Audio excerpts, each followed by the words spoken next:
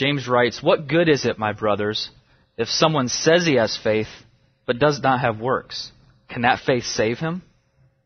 If a brother or sister is poorly clothed and lacking in daily food, and one of you says to them, 'Go in peace, be warmed and filled,' without giving them the things needed for the body, what good is that? So also faith by itself, if it does not have works, is dead. But someone will say, 'You have faith, and I have works. Show me your faith apart from your works, and I will show you my faith by my works.' You believe that God is one. You do well. Even the demons believe and shudder. Do you want to be shown, you foolish person, that faith apart from works is useless? Was not Abraham our father justified by works when he offered up his son Isaac on the altar? You see that faith was active along with his works, and faith was completed by his works. And the scripture was fulfilled that says, 'Abraham believed God, and it was counted to him as righteousness. And he was called a friend of God.' You see that a person is justified by works, and not by faith alone. And in the same way, was not also Rahab the prostitute justified by works when she received the messengers and sent them out by another way? For as the body apart from the spirit is dead, so also faith apart from works is dead." Now, before we get into our preaching this morning, let's ask the Lord to give life to His Word as we study it together. Lord, we thank you that you have given us your Word, that you have chosen to reveal yourself to us through it. And now we have the privilege to study it together. Lord, we need your Spirit, though, to come and teach us the things that we need to learn. Lord, your Word means nothing to us apart from your Spirit opening our eyes to see what it means, to understand it, to make the necessary application to us. And so we pray that you would send your Spirit this morning and do that work in our hearts, that our time together would be profitable, not because of anything great I have to say, but because of how you will speak through me as we look at your word together this morning. Pray that Christ would be magnified in our sight together, and that even this time of studying your word would be an act of worship to you. We pray these things in Christ's name. Amen. All right, so we begin our study through the book of James by looking this morning at simply the first verse. The book of James is a very interesting book in a couple respects. One is, and I think you'll find this if you have already read through it in preparation for this, or hopefully in coming weeks as you read through the book, hopefully many times. I think one of the things you'll be struck with is the number of verses that you're very familiar with. James is full of verses that many of us have known for a long time, and perhaps we've memorized many of them. A lot of the verses are well known to us. But I think even as I've come to approach the book of James in recent weeks in preparation for this, I haven't really studied through the book of James, or I'm not really familiar with the book of James as a whole. Yeah, there's lots of things in it that I know, lots of one verse here and one verse there that I've memorized. But yet the book as a whole is a bit unfamiliar to me, and maybe the same is true for you as well. And hopefully our study through it will help us to see, if nothing else, to kind of put those verses that we know and we've memorized kind of in context, to see what was it that James was trying to communicate that we now can grasp so tightly and be confident of, even to the point of memorizing it and finding those verses to be helpful. Another interesting thing about the book of James is that from really the early church, even through such great preachers as Martin Luther himself, really struggled with accepting the book as a part of the canon of Scripture. And we're going to look a little later at some of the reasons why this was the case. But I hope that we, as we study the book of James, will grow in not only our understanding of the book, but our appreciation of what God wants to communicate to us through it. I think there are some really rich things that God wants to teach us.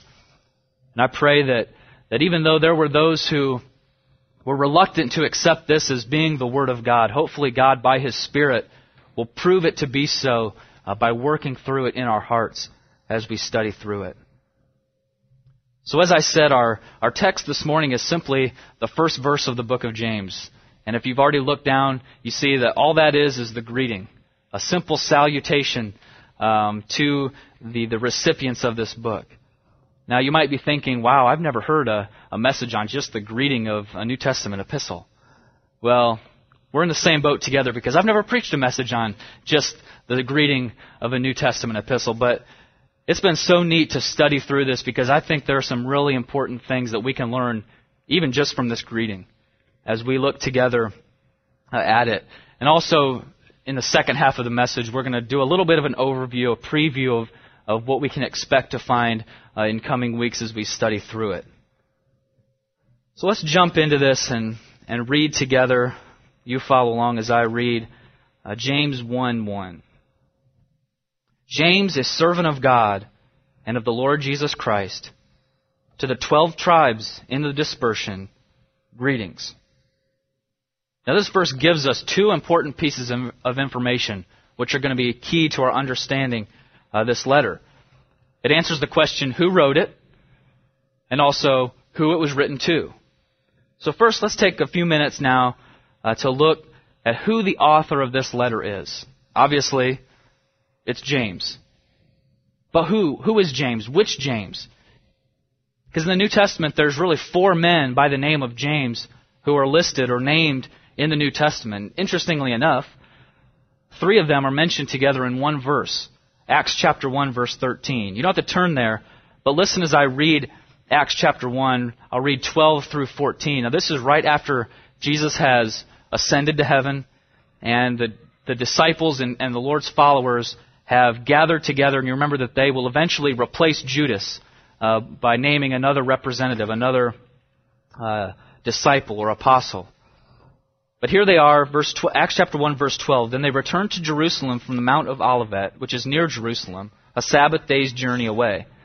And when they had entered, they went to the upper room where they were staying, Peter and John and James and Andrew, Philip and Thomas, Bartholomew and Matthew, James the son of Alphaeus, and Simon the Zealot, and Judas the son of James. All these, with one accord, were devoting themselves to prayer, together with the women and Mary, the mother of Jesus, and his brothers. So here we have 3 guys named James, all listed together in one verse. So the first James mentioned in this verse you probably quickly recognize as being 1/3 of Jesus' inner circle. You know that Jesus, when he, in his earthly ministry, kind of had almost tiers of those that were following him. And you know that Peter, James, and John were really that inner circle. They were there on the Mount of Transfiguration with Jesus, enjoying that special blessing of Jesus Christ transfigured before them. You remember they were also there in that darkest hour of Jesus' life as he was in agony praying in the Garden of Gethsemane. Peter, James, and John. Of course, James and John were brothers, the sons of Zebedee. So that's the first James that's listed here in this verse. And he, we know from Acts 12, was ultimately executed for his allegiance to Christ by Herod. The second James mentioned in this verse is another of Jesus' 12 disciples. And he is James the son of Alphaeus, not to be confused with James the son of Zebedee. Now the only time this James is ever mentioned in Scripture is in a list of disciples like this. There's a couple other times where he is named, but only in a list of disciples.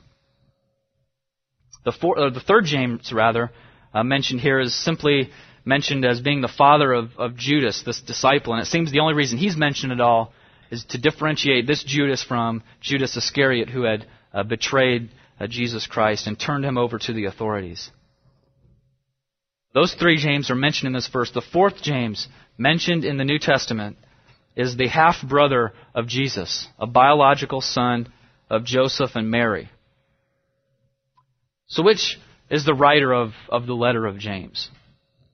Or maybe it's another otherwise unknown James that we know nothing else about and is never mentioned, but yet he wrote this letter. That one's highly unlikely.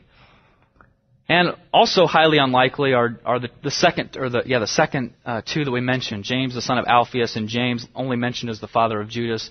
While it's possible that one of those two wrote it, highly unlikely because it doesn't seem like they would have risen to the stature of being one who was recognized as an author of Scripture and the author of a letter that was recognized as Scripture.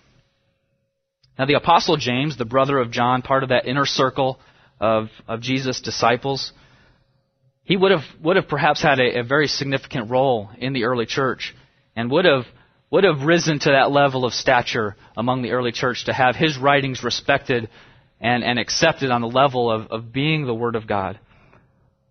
The only difficulty is, as I just said, he was executed early on after Christ had ascended to heaven and the church began. And so while it's possible that he wrote this letter, history tells us that he was executed in about the year AD 42. It's likely that this letter was written sometime not too far, but probably after that. So he was probably not the writer. So that leaves us really with James, the half-brother of Jesus, as the writer of this letter of James. And I think this really is significant, that the brother of Jesus was used to be a writer of Scripture. Just to show us why this is significant, let's look at a couple considerations about James here that he really reveals in this verse. First of all, we know James was the half-brother of Jesus. According to the New Testament, Joseph and Mary had at least 4 other sons and multiple daughters after Jesus was born. Matthew 13:55, we hear those who were following Jesus, those who are critiquing Jesus, said, "Is not this the carpenter's son? Is not his mother called Mary? And are not his brothers James and Joseph and Simon and Judas? And are not all his sisters with us?" So Jesus here, his brother James is mentioned, and he also mentioned a couple other times through the New Testament. But think about the uniqueness of being the brother of Jesus, of having that experience of growing up with the only perfect man who has ever lived. I got to thinking about how interesting and probably difficult that would be for someone to grow up with Jesus. And obviously, I think even from seeing the interaction with Mary and Joseph with Jesus back in Luke chapter 2, remember when they left him behind, or he stayed behind in the temple, and just their interaction there, I think we're forced to say that they did not really recognize maybe that he was in fact perfect in all that he did. I think even in there you can kind of sense their frustration with him because he wasn't cooperating with their agenda, and yet he revealed to them that he was about doing a higher agenda. He was about his Father, his heavenly Father's business. But you can just imagine what it was like for Jesus' brothers and sisters growing up with him. I was kind of thinking about you can't get away with anything around Jesus. For parents, your kids, maybe they're in the other room and there's an argument, and you go in there and they're kind of pointing at each other. Hey, it's his fault. It's his fault. Well, there wasn't any way that you could say, hey, it was Jesus' fault. You couldn't get away with anything. You couldn't pass the blame onto Jesus. And I think Scripture indicates this, and I think there was probably a good bit of resentment toward Jesus by his brothers. We don't find Jesus' family, his siblings, following him throughout Jesus' earthly ministry. In fact, the times that we find them, it's almost like they're getting in the way. And we'll look at a place where we find Jesus interacting with his family a little bit later on. So it's perhaps not surprising to find that they weren't really all on board with what Jesus was doing. Perhaps there was quite a bit of resentment between Jesus' siblings and him. Not because of anything that he did wrong to them, but just their lack of faith in him. Perhaps they had even cautiously hoped that maybe he is the Messiah. Maybe he is the one that's going to rescue us from this Roman occupation, just like all those other ones that were following it. Perhaps they cautiously hoped that, okay, maybe he will be the guy.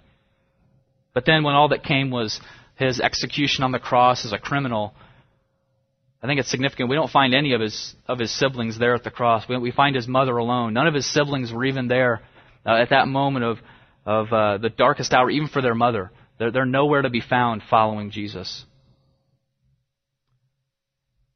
But according to Paul in 1 Corinthians 15, verse 7, Jesus appeared to James following his resurrection, and it must have totally changed the course of James's life and ministry. Listen along, 1 Corinthians 15.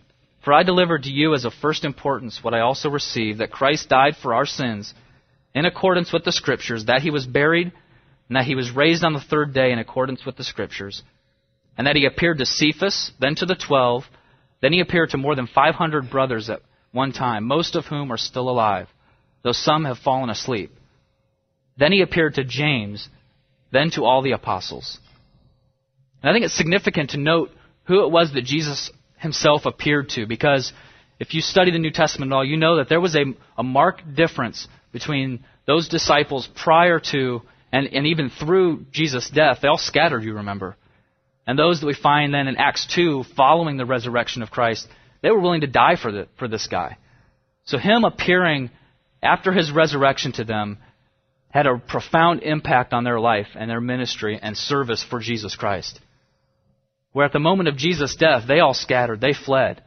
But then after he appeared to them, proving that he had raised from the dead, they were willing to follow him. They were willing to leave all for him, and most of them were willing to be executed for their allegiance to him.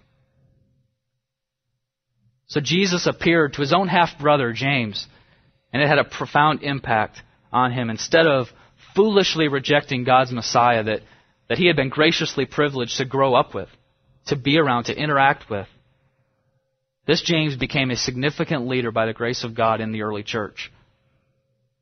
In fact, we won't take time to go back and read it right now. We find him performing an important function at the Jerusalem Council in Acts chapter 15, when Gentiles were being added to the church, and the Jews were questioning, how can this be? How can there be Gentiles added?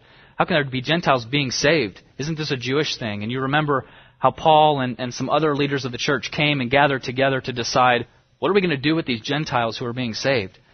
And we find James right there being the moderator for that council, a very significant leader in the early church, and one who would be, in the eyes of those receiving this letter, who would be on the level and of a stature to have his writings recognized as the very words of God, as God inspired them. So that gives us a little bit of biographical information about James, our author, the half-brother of Jesus. But I think our text here in James 1:1 leads us to another very important consideration. Not only was James the half-brother of Jesus, but James here identifies himself not as the half-brother of Jesus, but as a servant of Jesus. In fact, this is one of the reasons why many scholars doubted the authorship of James, because he didn't refer to himself and identify himself as the brother of Jesus. I mean, after all, if you're going to write something that you say is from God and the Lord, why don't you say, hey, I am the brother of Jesus. You got to listen to me now, right?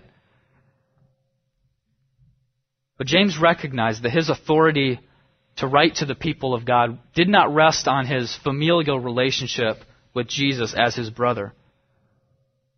But his authority to write rested on his relationship with Jesus as a sinner who had been saved from the wrath of God and granted a position as the Lord's servant to accomplish his will.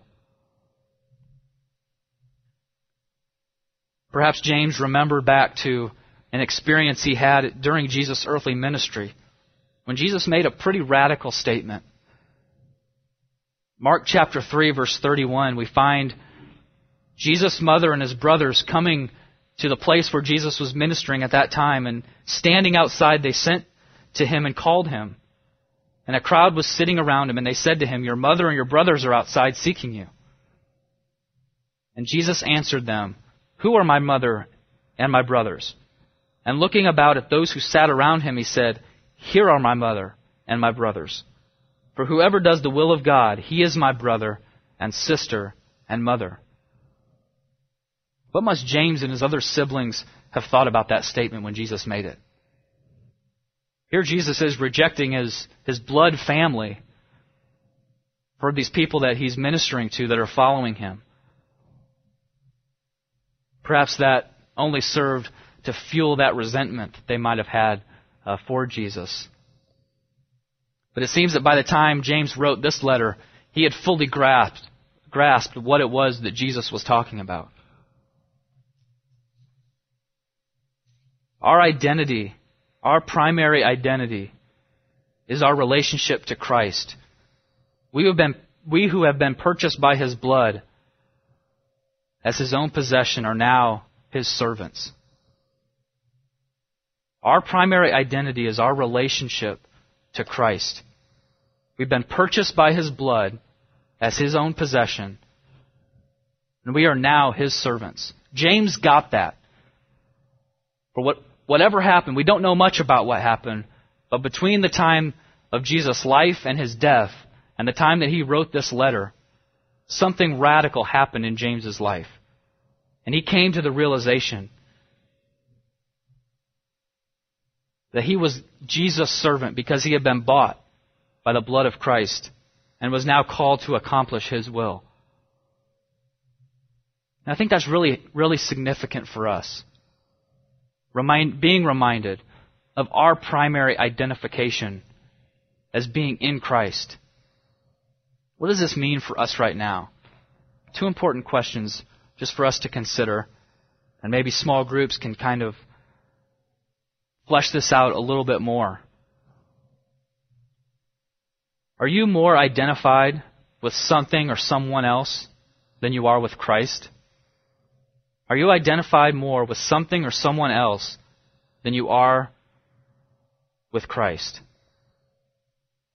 Are there other relationships that are more important to us right now than our relationship with Christ? Are there other relationships that are more important to us right now than our relationship with Christ? Seems from even James' identification of himself, just a simple greeting here, and yet he identifies himself not as the brother of Jesus, but as a servant of Jesus. He understands the nature of his true relationship with Jesus. It's not his blood relationship, but almost, no pun intended, it's his blood relationship through the blood of Jesus that was shed on the cross.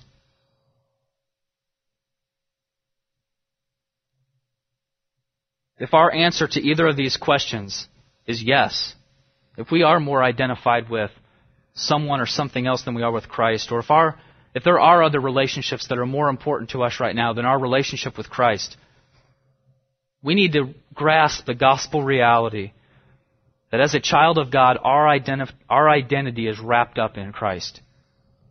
We have been crucified with Him, we have been buried with Him, and we have been raised with Him, which enables us to obey His teaching regarding discipleship.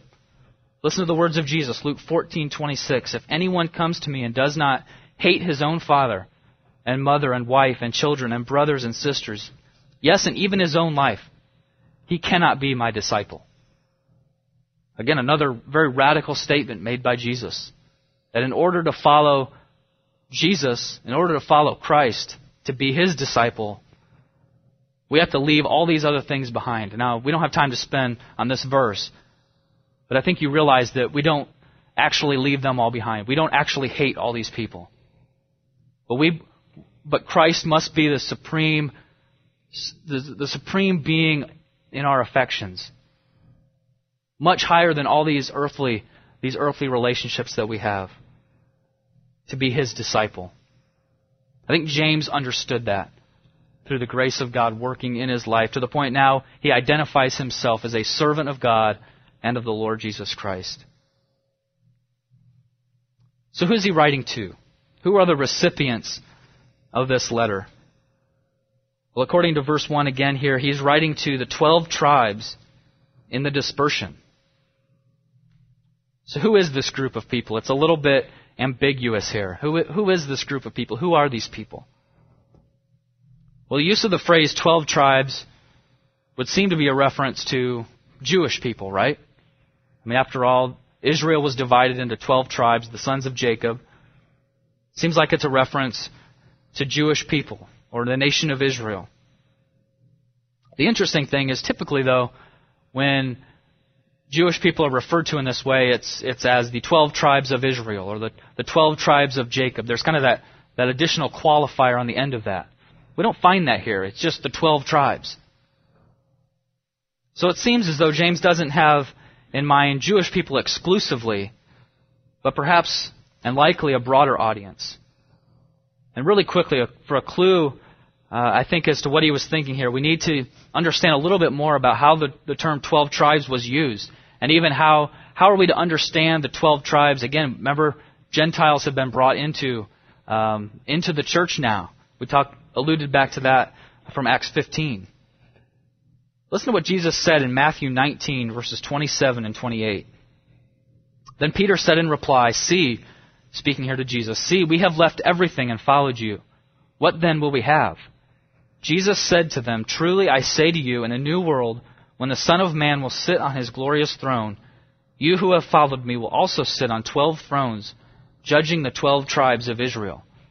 So Jesus here clearly speaking of some eschatological event that will take place in the future, even beyond where we sit today.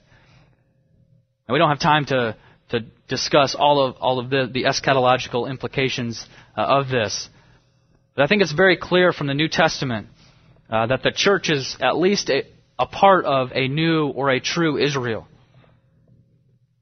So I don't think we want to limit James' allusion here to the 12 tribes as simply to Jewish people. I mean, if that was the case, what good would it be for us to be studying this book now? I mean, unless we were Jewish people here, it would do us no good if that was his only audience. But I think he has a broader audience in mind. He's writing really to the true people of God, the 12 tribes, thinking even of those eschatological implications, that there is a true Israel. Gentiles have been brought in. We know that from Paul's writings, that we have been grafted in with Israel. So James has a broader audience. He's referring here, he's writing here to all the people of God that are there present to read and hear his letter. And by extension, us this morning. Well, the text goes on to further describe who these people were. He writes that they were in the dispersion. What does that mean?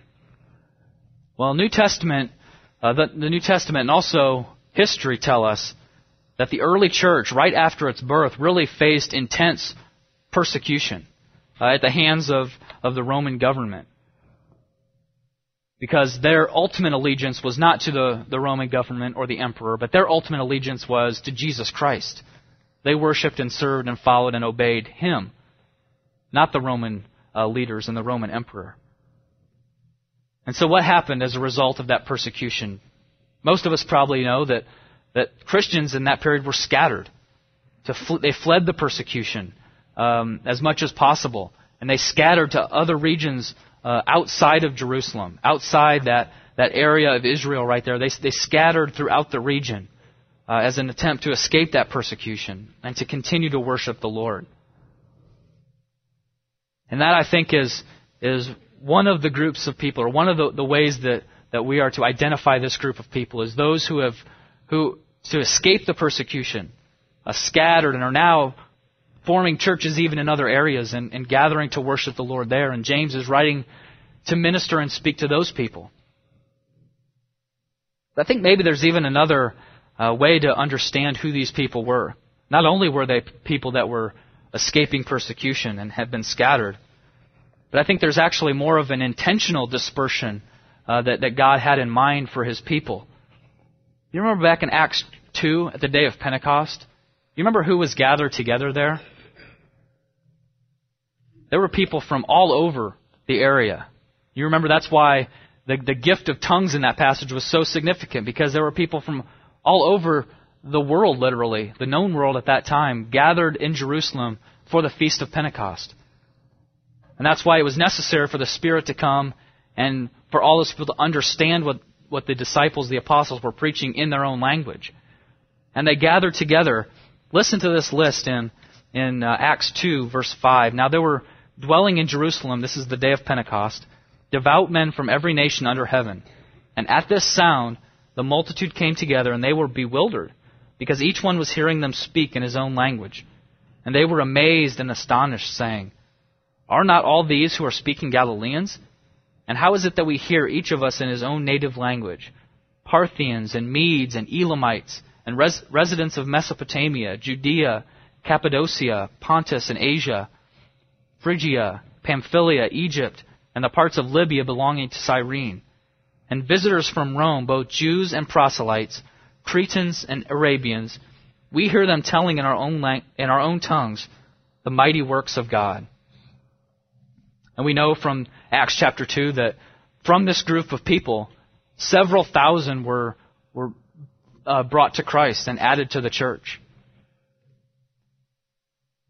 And after the feast, these people would have left, and after their pilgrimage to Jerusalem for the feast, they would have left and gone back to their own land, gone back to their own city, to their own country.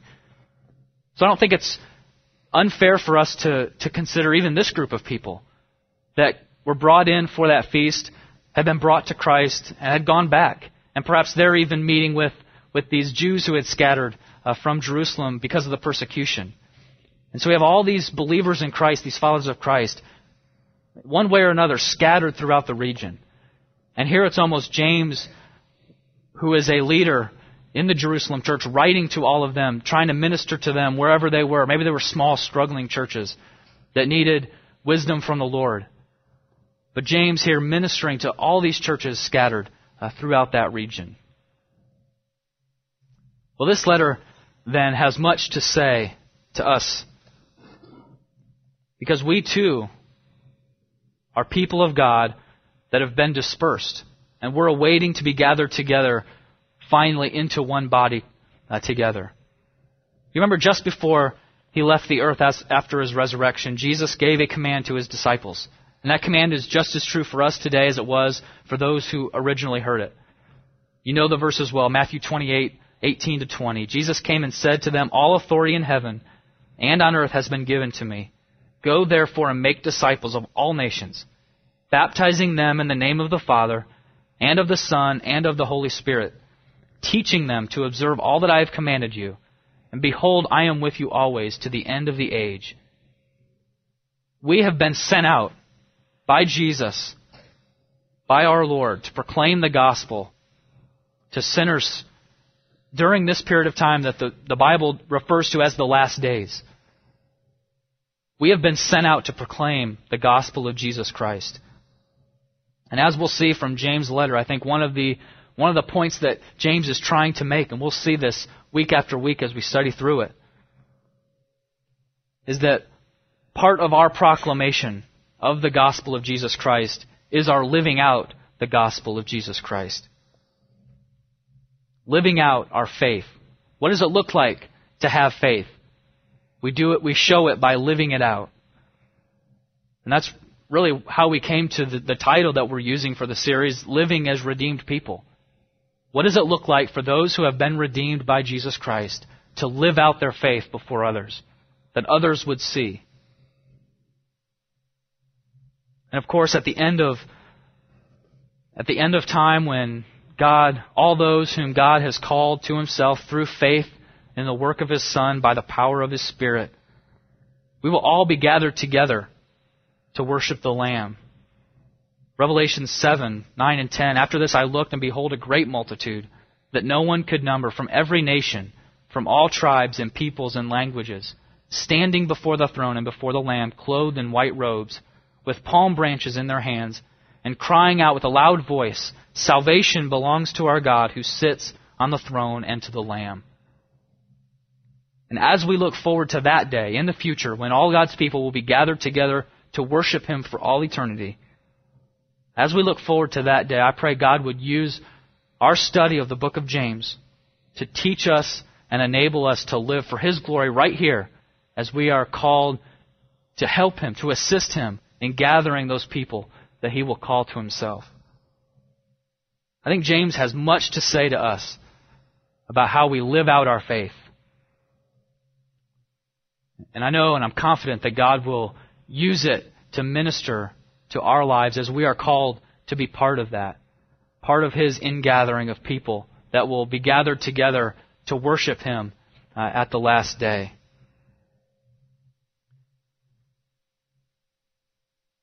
So that's the author of this letter. That is the recipients of this letter. And now I want to spend just a few minutes here in the rest of our time talking about what is the theme, giving a little bit of an overview or a preview into some of the things that we will look at in coming weeks. And hopefully this will help as we read it, as we read the next section, or even as we read the entire book in preparation for gathering together each week and studying together. Hopefully understanding a bit of this overall theme of living out our faith, living as redeemed people, will help us as we just come to a paragraph or a verse and understand what it means in light of our responsibility to live out our faith. One thing you'll notice as you read through the book is that James is a very practical book, full of exhortations, full of commands to do certain things, commands to not do certain things. So it's clear from James's letter that God wants to communicate that God is concerned about the way that we're living, what we're doing. James is full of those kind of practical exhortations. It's probably one of the reasons why so many verses in James are committed to memory. There's very helpful things James has to say about the way that we're to live. What's interesting is James really doesn't spend a whole lot of time laying out a theology and then connecting his theology to the way that we are to live. But on the other hand, I don't think it's appropriate for us to say, well, James wasn't concerned about our theology. He was only concerned about the way that we live. Hopefully, if you have gathered with us enough and have studied the Scripture with us enough, you know that we fully believe there is a connection between what our theology is, what we believe, and what we do. Our theology and our practice. There is a connection. We cannot look at our practice in isolation from our theology. Or to say it another way, we can't look at the commands that God gives in His Word apart from studying who God is and what He has done. So why is James seemingly not as concerned with the theology? Well, I think one important thing to keep in mind is the book of James likely was, if not the first, one of the first New Testament letters written.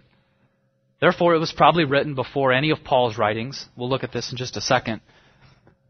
It was written before even the Gospels were actually written down. So really, James was one of the first letters that we have in the New Testament that God's people received during that period of time. And as I thought about, why does Paul spend so much time on theology? If you've read through Paul's letters, pretty much half of it is laying out theology, the theology of salvation, and then he gets to the commands, the exhortations. Why is James so different from Paul in that sense? I think one reason perhaps is that when Paul was writing, enough time had passed that he was having to address false teaching and heresy that had crept into the early church. And perhaps when James wrote, there wasn't as great of a need for that because it was a lot closer to the actual origin of the church. But hopefully we'll also see as we study through this, there is theology in this book. And also God has given us the entire canon of Scripture. And so as we study the book of James, we don't want to disconnect James from all the rest of the New Testament. So as we read through and study James, we want to allow our understanding of all of Scripture to inform us as we look at James, as we look at the exhortations in James.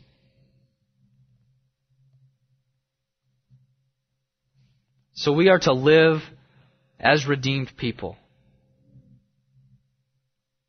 That's the theme that we'll find over and over again supported in the book of James. Now just a few minutes here, and I want to lay out just some things that we'll expect to come across.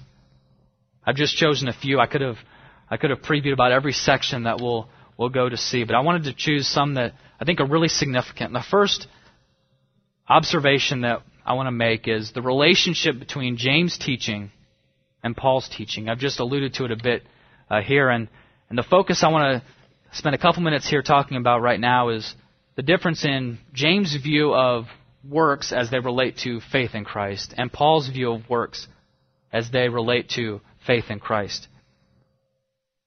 Paul's theology of justification by faith alone is very clear throughout his writings. You know these verses well, Ephesians 2:8-9, "For by grace you have been saved through faith. And this is not your own doing, it is the gift of God, not a result of works, so that no one may boast." Galatians 2:15-16, "We ourselves are Jews by birth and not Gentile sinners. Yet we know that a person is not justified by the works of the law, but through faith in Jesus Christ.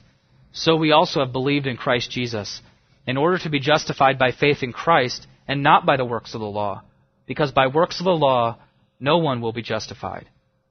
And then Philippians 3:8-9, "Indeed, I count everything as loss, because of the surpassing worth of knowing Christ my Lord.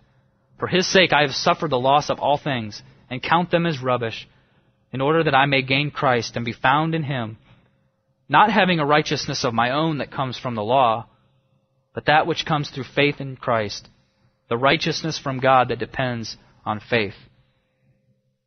Paul's view of justification is that it solely comes through the grace of God through faith in the work of Jesus Christ, and works play no role whatsoever in it. So what's wrong with James then? And I just read the passage as part of our scripture reading. What's he thinking in James chapter 2 when he says, "What good is it, my brothers, if someone says he has faith but does not have works? Can that faith save him? If a brother or sister is poorly clothed and lacking in daily food, and one of you says to him, 'Go in peace, be warmed and filled,' without giving him the things needed for the body, what good is that? So also faith by itself, if it does not have works, is dead." I thought these guys were acquainted with each other. Incidentally, I think this is one indication of the authorship of God above humans in writing of Scripture. If this was simply a human document, there wouldn't be this kind of seeming contradiction. They would have been very careful to make sure everything was in full agreement and there would be no confusion. But James seems to think that works play a more important role in our justification than Paul does. So we have to ask ourselves the question, and I'm not going to fully answer the question this morning. We'll save that for whoever's going to be preaching that section in a few weeks. But what was James trying to communicate? The reason I bring this up this morning is because I think it really fits in with identifying the theme of this letter and what James primarily was trying to communicate to his audience. James was very concerned that faith is lived out. Faith is something that happens internally in the heart, in relationship to God. But how do we evaluate one's faith? How do we evaluate our own faith? If it's an internal thing that takes place in the heart, we can't see that faith. We can't see faith. It's an abstract thing. But we can see works, which, while not contributing to faith, doesn't contribute to our justification. Our works do provide evidence of our faith. So what James is saying is not in disagreement with Paul. James is not saying that works merit our standing with Christ, that works are alongside of our faith in earning our salvation, but simply that our works, our living out, proves our faith. So the two are not in disagreement, and I think we'll see that as we study that passage in a few weeks. And this is really one of the reasons why early church theologians and even theologians during the Reformation, you know that part of the Reformation, one of their big rallying cries was justification by faith alone. And so you can see why men like Martin Luther kind of had a low view of the book of James. It seemed to undermine what God was leading them to see, that justification was by faith alone, not through works. But again, James wanted to communicate that we are to live out our faith. Not only that we are to, but that we will live out our faith. True faith will live itself out through us. Another thing that we're going to see as we study through this and even as you read through it is the wide variety of topics that James hits on. As I thought about this, it's kind of like a scriptural buffet. Except maybe in a negative sense for most of us. We're all going to experience conviction of the Holy Spirit in some area. We're going to see how a believer is to respond to trials and difficulties. We'll see that beginning next week. We're going to see how Christians are to interact with all classes of people for the glory of God. And for those of us who might think that, okay, we got those down, we're okay, we're also going to see how true faith lives itself out with a controlled tongue. That might hit a lot of us. We'll find the power to battle against the adversary in an ungodly world. How do we live in the world to reach the world without being worldly? We'll also find the source of true wisdom. I want to spend just the last couple minutes here of viewing the book of James as wisdom literature. And in this sense, many people refer to James as kind of the Proverbs of the New Testament. I think if you've read through James and are familiar with it, you can kind of see why. There's a bit of a parallel. You know, Proverbs just kind of lists these statements. James does much the same thing. Just kind of goes through this list of exhortations, how we are to live. But really the comparison is made, referring to James as wisdom literature, is really just made because there's a similarity in the form, not necessarily because James focuses much on wisdom. But James does have some important things to say about true wisdom.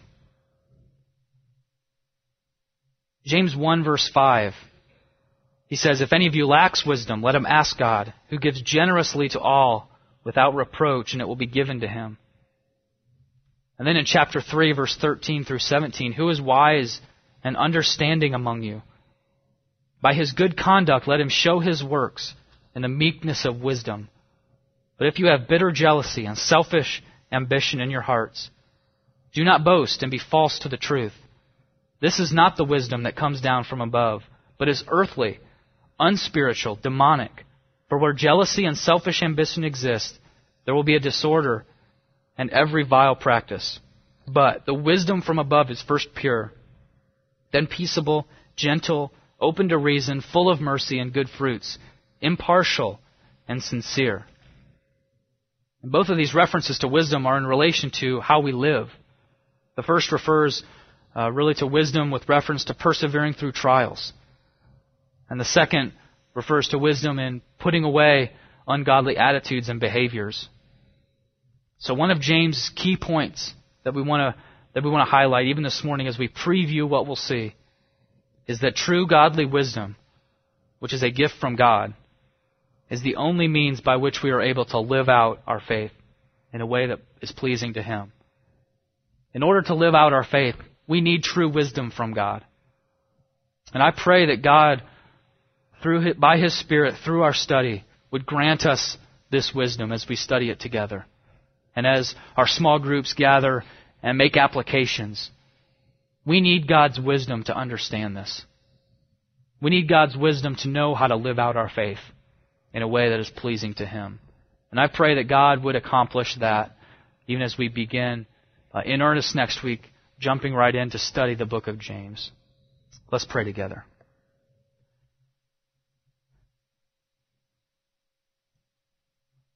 Lord, we do indeed need your wisdom.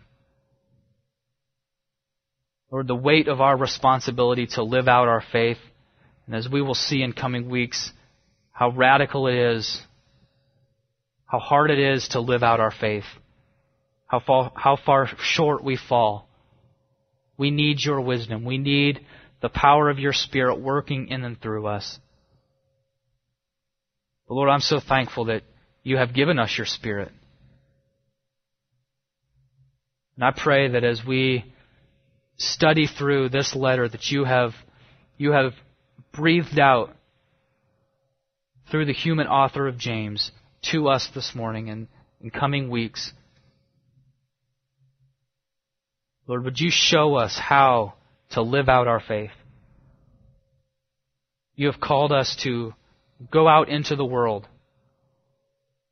to be missionaries, to proclaim the gospel.